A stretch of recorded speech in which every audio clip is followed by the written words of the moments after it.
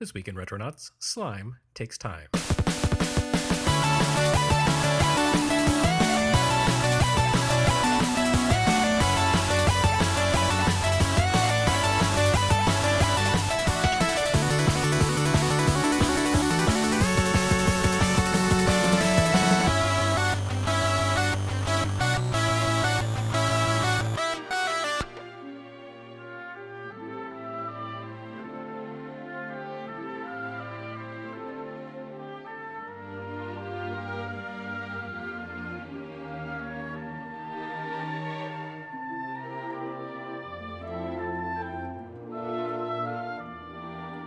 Dragon Quest has always been one of the great divides between East and West. After all these years, the series remains one of Japan's favorites. But in America and Europe, its few successes have been hard-fought and terribly fleeting.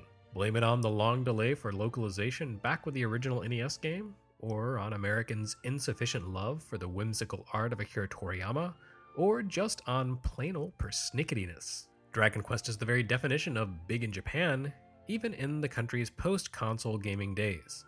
And it's the very definition of niche in America. If there's any one single Dragon Quest entry that totally embodies this divide, it's Dragon Quest VII. The best-selling Dragon Quest game in Japan, it didn't just bomb in the US, it's by far the most reviled game in the entire franchise among Americans. Hopefully that will change with the arrival of the game's 3DS remake here in the US this week. Not only does the remake overhaul the PlayStation original's most reviled features, notably its graphics and its pacing, but its new home platforms should allow Americans to better soak in its qualities. And this truly is a game that demands players take it at a different pace than usual, which probably has a lot to do with its unpopularity here. Back when it was called Dragon Warrior 7, Dragon Quest VII sat at odds with what American console gamers had come to expect from RPGs, emphasizing narrative immersion over flashiness and thrills. Heck, the game's existence came about at a leisurely pace, marking the end of Dragon Quest as a frequent and regular video game fixture to one whose entries appear at sparse intervals.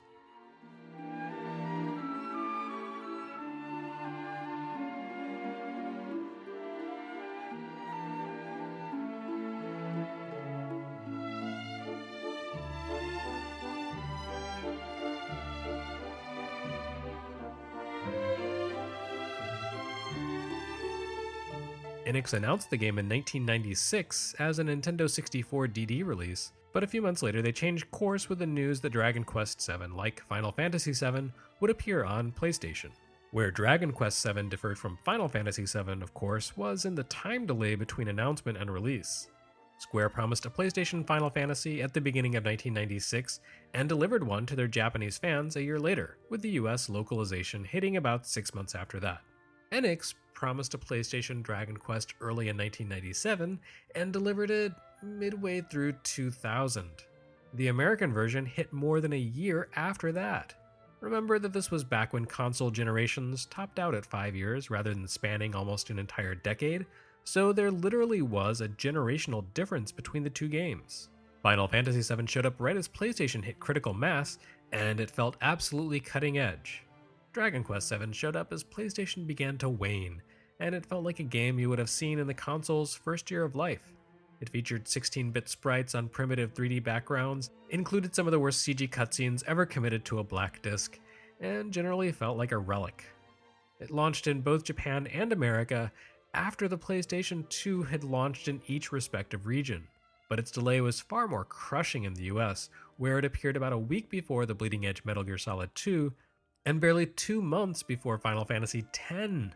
Even more crucially though, Americans lacked some very important context for Dragon Quest VII. Nintendo and Enix had localized all 4 NES entries, but the series undertook a major conceptual leap when it moved to Super NES that Americans weren't prepared for. Dragon Quest V took the 4th game's emphasis on character vignettes and ran with it, building its entire story around the life of a man who would go on to play a critical role in history. Dragon Quest VI went a step further than that, shifting the narrative focus away from the protagonists and more toward the world surrounding them. Those two games set expectations and the conceptual inspiration for Dragon Quest VII, but they wouldn't make their way to the US until nearly a decade after Dragon Quest VII. Instead, American console gamers, freshly inducted into the world of role-playing games by grand and cinematic adventures such as Final Fantasy VII, The Legend of Dragoon, and even Suikoden 2, went into Dragon Quest VII expecting something similar.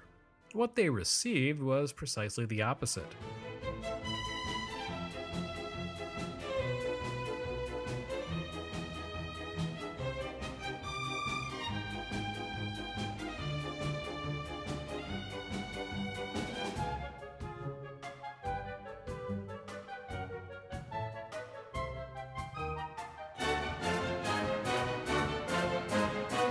Dragon Quest VII has become infamous for its pacing.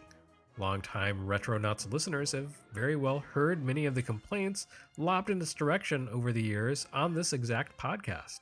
Typically, you don't encounter your first battle in Dragon Quest VII until you're about 3 hours in.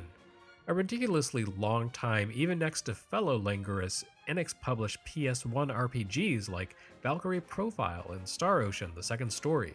And even once battles become a regular game element, they evolve at a slow pace, because your party doesn't reach the Dharma Temple, or the Altrades Abbey, until about hour 30.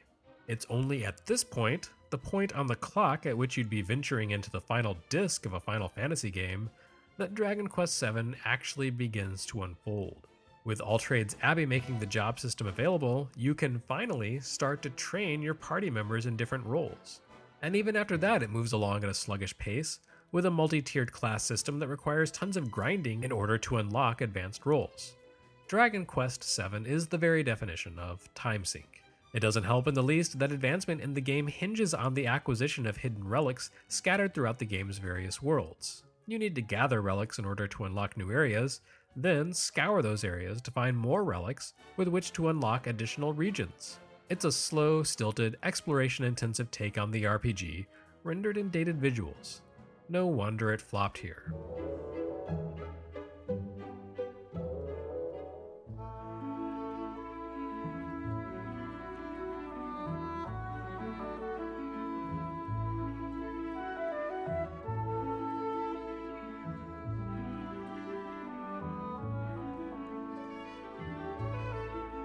A decade and a half of bad-mouthing directed at the game have piqued my curiosity.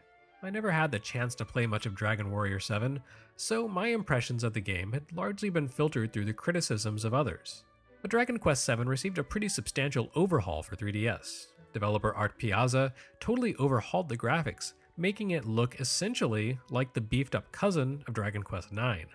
More importantly though, they changed the flow of the game, though not quite as much as I had expected. According to everyone who played the remake, that 3-hour start-to-battle benchmark was cut in half. You could expect to start duking it out with slimes inside of 90 minutes. Still a slow burn, but nowhere near as plotting as in the original version of the game. Imagine my surprise then when I sat down to play Dragon Quest VII in English and found my first battle didn't show up until more than 2.5 hours into the game. That's almost as long as in the original game. And the funny thing is, it was fine. At no point in those opening hours did I think to myself, my god, this is drawn out and tedious. When combat finally reared its head and my tiny party at last got to make use of the weapons they'd had equipped for the past few hours for no real reason, it didn't come as some desperately needed release of tension. Instead, the first battle in Dragon Quest VII happened right when it needed to happen.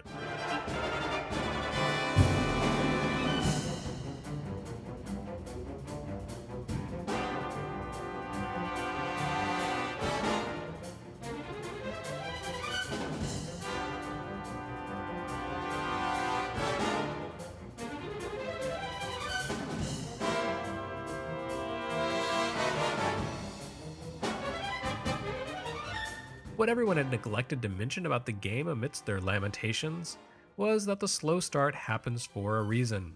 It works as world building, and it's some of the best I've ever seen. The game starts off slowly in order to give players time to familiarize themselves with the main characters, and more importantly, to get a sense of the world. The entire crux of Dragon Quest VII is the act of restoring a shattered world back to its proper state. It's what those hidden tablet fragments are for. In order to communicate the significance of what you're doing, the game takes the time to really let you soak in the idyll of the world as it is before the adventure unfolds. Everything is wonderful and peaceful, with monsters existing only on the open seas, and the only real tension in life coming from the question of how many fish will be caught in the year's ocean harvest. The problem is that this peace exists only for a tiny island populated by a town, a city, and a castle. There is an underlying sense that behind this tranquility, something just isn't right. Dragon Quest VII takes its slow approach in order to let you get a feel for the way peace corresponds to stagnation. It piles on the sensation that something isn't right, while forcing you to work against the desire of everyone around you to maintain that sense of unnatural tranquility. You can definitely rush through the opening sequence of Dragon Quest VII and cut your time to combat in half, but honestly that seems to be missing the point. I found my own playthrough took nearly as long as it would have in the original game because I didn't want to rush. I enjoyed soaking in the ambiance, savoring the growing sense of unease, getting to know the townsfolk, and when I finally opened a path to a lost portion of the world, it felt satisfying, even as the question of whether or not it was the right thing for me to do underpinned it all.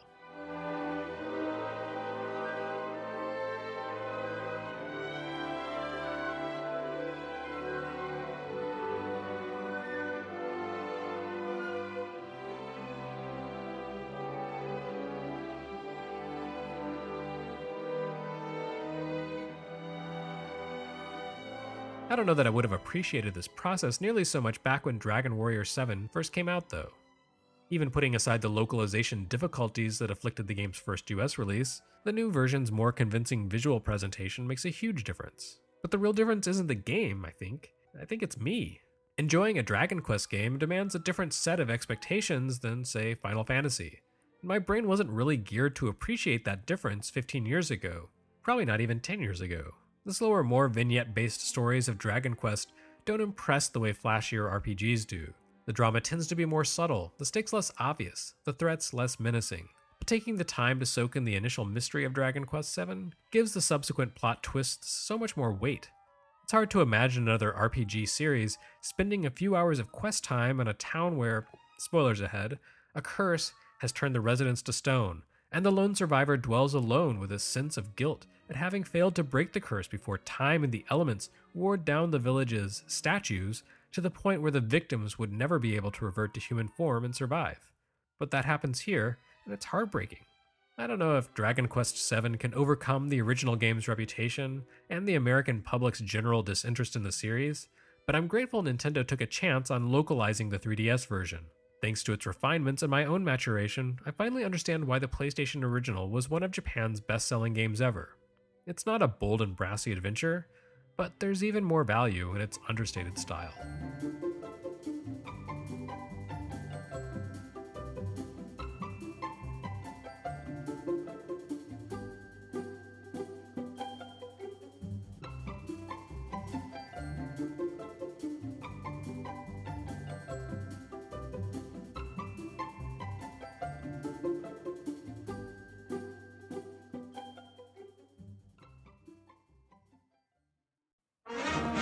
Attention Retronauts listeners, if you'd like to meet us in person, and of course you would, we'll be doing a panel at this year's Portland Retro Gaming Expo in beautiful Portland, Oregon.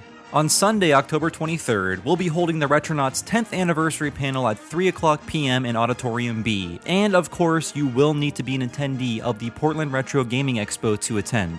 But it doesn't stop there. Later that night from 8 o'clock to 10 o'clock p.m., we'll be holding a private Retronauts event at Quarter World, located at 4811 Southeast Hawthorne Boulevard in Portland.